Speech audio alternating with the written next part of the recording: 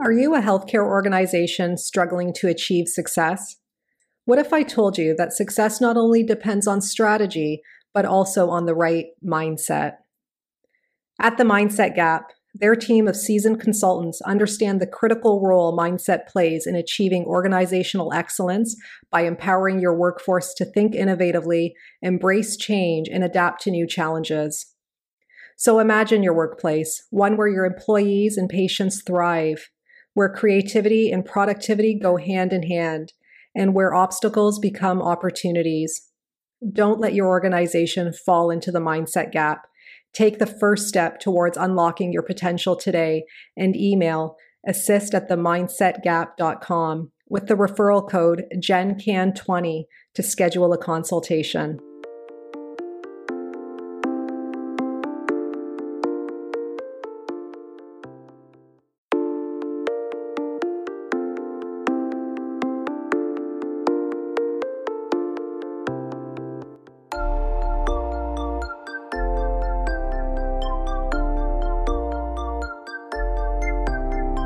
Welcome to the Healthcare Provider Happy Hour. This is a safe space where we invite healthcare providers to unapologetically be themselves after the working day. My name is Jennifer George, and each week I will connect you with guests and stories that will help transform your stress to success and fulfillment. Are you with me? Grab your drink of choice and let's chat.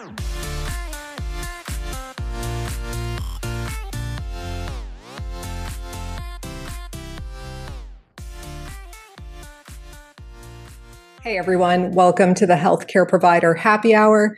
I'm your host, Jennifer George, and I'm joining you today to chat with you a little bit about the difference between depersonalization and detachment. So depersonalization is actually one of the core components of burnout. And the thing about depersonalization, if you've reached this point, is that you yourself have now embodied and become negative, indifferent, cynical, distant towards others in your interactions. Okay. So you've embodied that. You've become that as a being, right? Whereas detachment is more creating a boundary. It's identifying that there is toxic energy out there and that you yourself are not taking it personally. Rather, you're not upset with people directly for who they are, but rather for the negative emotions and toxic energy perhaps that they might be expressing. And you ultimately are not wanting to contaminate your being with that. Okay. So it's really just making the decision to honor yourself and create yourself and space for yourself to not allow that in your life. Especially because when we're at work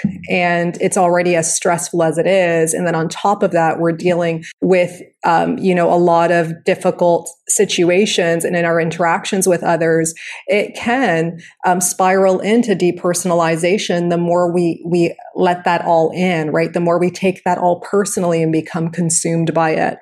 So one of the things I want you to think about right now when it comes to creating this boundary and detaching yourself from the negativity around you is that, first of all, you have to give yourself permission and permit yourself to do it.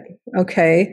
There is no reward or honor in subjecting yourself to other people's energies that do not align with you.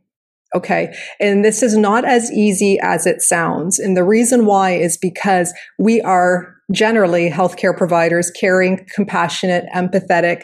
We would be there for our worst enemy in their time of need. That is ultimately who we are. Okay. So we might not think that we're taking that energy on, but at some point, what will happen is if you continue to subject yourself to it, is it's just going to hit you and you're just going to realize, wow, like I'm in a super toxic environment and I don't like the person who I'm becoming now. Okay. So really allow yourself and permit yourself to not allow that into your space.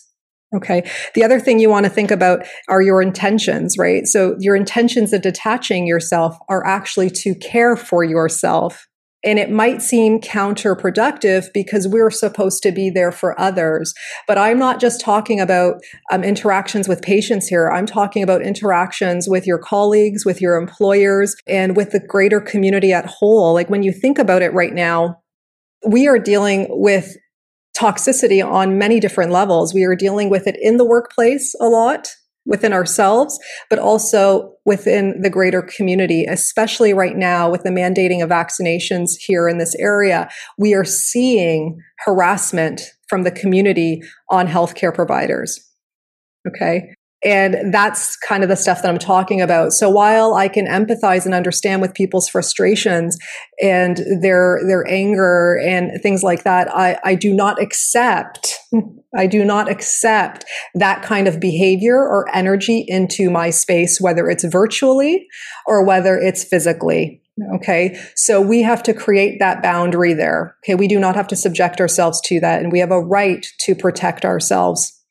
Another thing you want to do is ask yourself, what is toxic to me? What do I consider triggering or toxic? And sometimes you won't know until you experience it. And then until you experience it over and over and over again, do you realize, oh, wow, this is not productive and aligned with my well-being. This does not serve me in any way, shape, or form.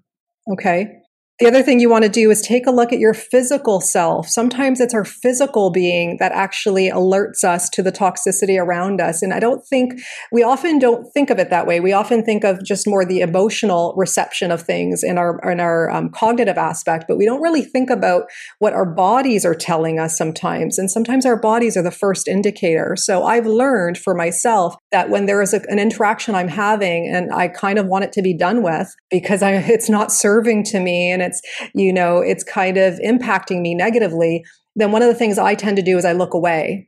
Okay. One of the things I do is I look away, I turn my head away, and then I start to turn away and back up. And I try to leave the situation as peaceful as possible, but I recognize within me that these are things that are almost involuntary. It's just kind of my intuitive source doing this, and it's up to me to connect with it from my mind as well, and from my heart to recognize that this is not a safe space, perhaps. Okay, so recognizing that as well is super important. What are the things that you do physically that might be alerting yourself to having to create a detachment there, a boundary? The other thing is who in your circle, who in your workplace can you trust? And I've said this before, that we only need one person. We only need one strong connection who we can trust, who we can talk about our feelings with, who we can express ourselves around, who will just receive us for who we are, who will try to understand, and who will uplift and support us. Okay. This is not every single person you work with.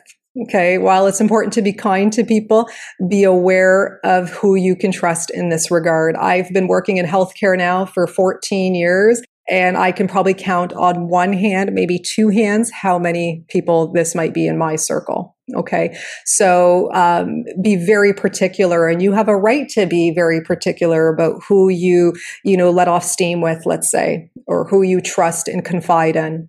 Okay. So be very particular about that, because you deserve that.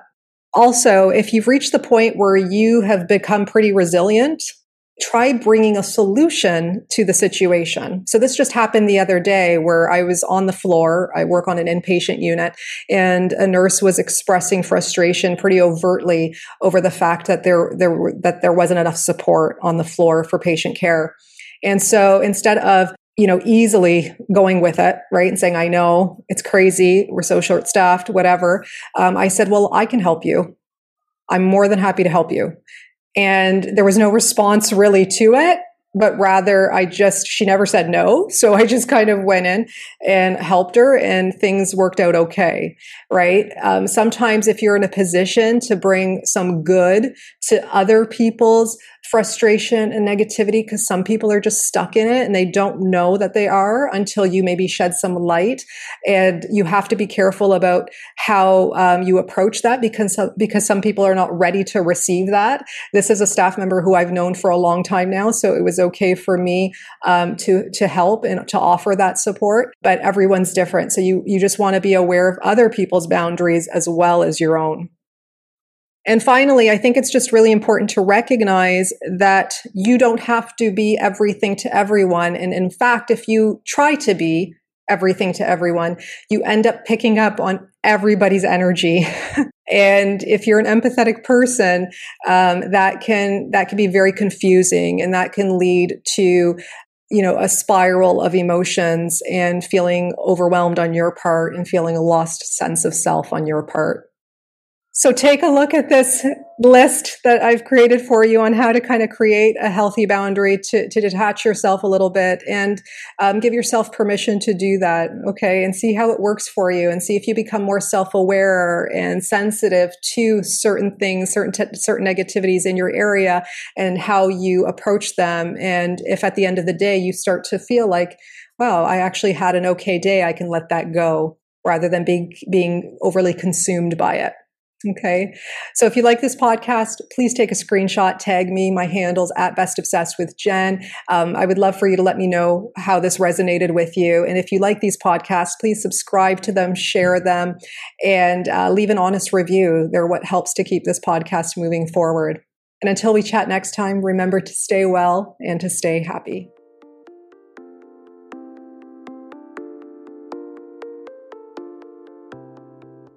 So if you guys like this podcast, please subscribe and leave an honest review. Your feedback means everything to me. Your reviews are what moves this podcast forward, and I always appreciate receiving them. If you want to get a hold of me directly, reach out to me on social media. My handles are in the show notes, and you can always subscribe to my weekly newsletters at jennifergeorge.co so that we can stay connected. So until next time, thank you guys so much again for your ongoing support.